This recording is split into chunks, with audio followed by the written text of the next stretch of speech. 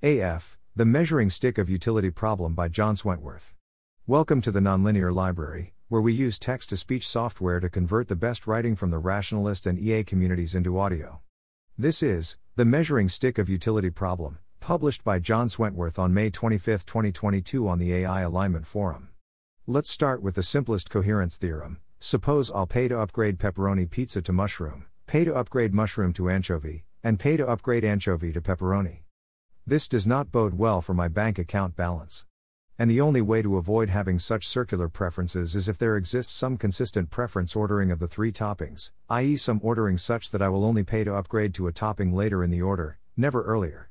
That ordering can then be specified as a utility function, a function which takes in a topping, and gives the topping's position in the preference order, so that I will only pay to upgrade to a topping with higher utility.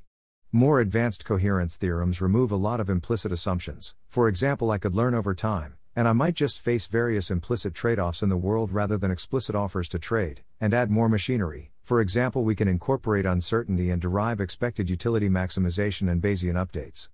But they all require something which works like money. Money has two key properties in this argument. Money is additive across decisions. If I pay $1 to upgrade anchovy to pepperoni, and another $1 to upgrade pepperoni to mushroom, then I have spent $1 plus $1 equals $2. All else equal, more money is good. If I spend $3 trading anchovy, greater than pepperoni, greater than mushroom, greater than anchovy, then I could have just stuck with anchovy from the start and had strictly more money, which would be better. These are the conditions which make money a measuring stick of utility. More money is better, all else equal, and money adds. Indeed, these are also the key properties of a literal measuring stick. Distances measured by the stick along a straight line add, and bigger numbers indicate more distance. Why does this matter? There's a common misconception that every system can be interpreted as a utility maximizer, so coherence theorems don't say anything interesting. After all, we can always just pick some utility function which is maximized by whatever the system actually does. It's the measuring stick of utility which makes coherence theorems non-trivial. If I spend $3 trading anchovy, greater than pepperoni, greater than mushroom, greater than anchovy, then it implies that either 1. I don't have a utility function over toppings, though I could still have a utility function over some other silly thing, like for example my history of topping upgrades, or 2. More money is not necessarily better, given the same toppings. Sure, there are ways for that system to maximize a utility function, but it can't be a utility function over toppings which is measured by our chosen measuring stick. Another way to put it, coherence theorems assume the existence of some resources, for example money, and talk about systems which are Pareto optimal with respect to those resources, for example systems which don't throw away money. Implicitly, we're assuming that the system generally wants more resources, instrumentally, not necessarily as an end goal, and we derive the system's preferences over everything else, including things which are not resources, from that. The agent prefers X over Y if it expends resources to get from Y to X. If the agent reaches a world state which it could have reached with strictly less resource expenditure in all possible worlds, then it's not an expected utility maximizer, it threw away money unnecessarily. We assume that the resources are a measuring stick of utility, and then ask whether the system maximizes any utility function over the given state space measured by that measuring stick.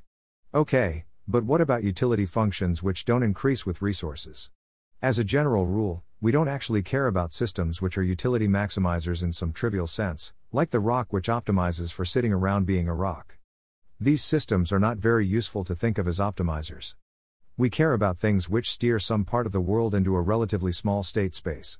To the extent that we buy instrumental convergence, using resources as a measuring stick is very sensible. There are various standard resources in our environment, like money or energy, which are instrumentally useful for a very wide variety of goals. We expect a very wide variety of optimizers to want those resources, in order to achieve their goals. Conversely, we intuitively expect that systems which throw away such resources will not be very effective at steering parts of the world into relatively small state space. They will be limited to fewer bits of optimization than systems which use those same resources Pareto optimally. So there's an argument to be made that we don't particularly care about systems which maximize utility in some sense which isn't well measured by resources.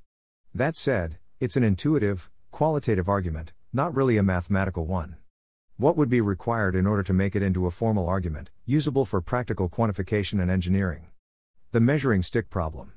The main problem is, how do we recognize a measuring stick of utility in the wild, in situations where we don't already think of something as a resource. If somebody hands me a simulation of a world with some weird physics, what program can I run on that simulation to identify all the resources in it? And how does that notion of resources let me say useful, non-trivial things about the class of utility functions for which those resources are a measuring stick? These are the sorts of questions we need to answer if we want to use coherence theorems in a physically reductive theory of agency.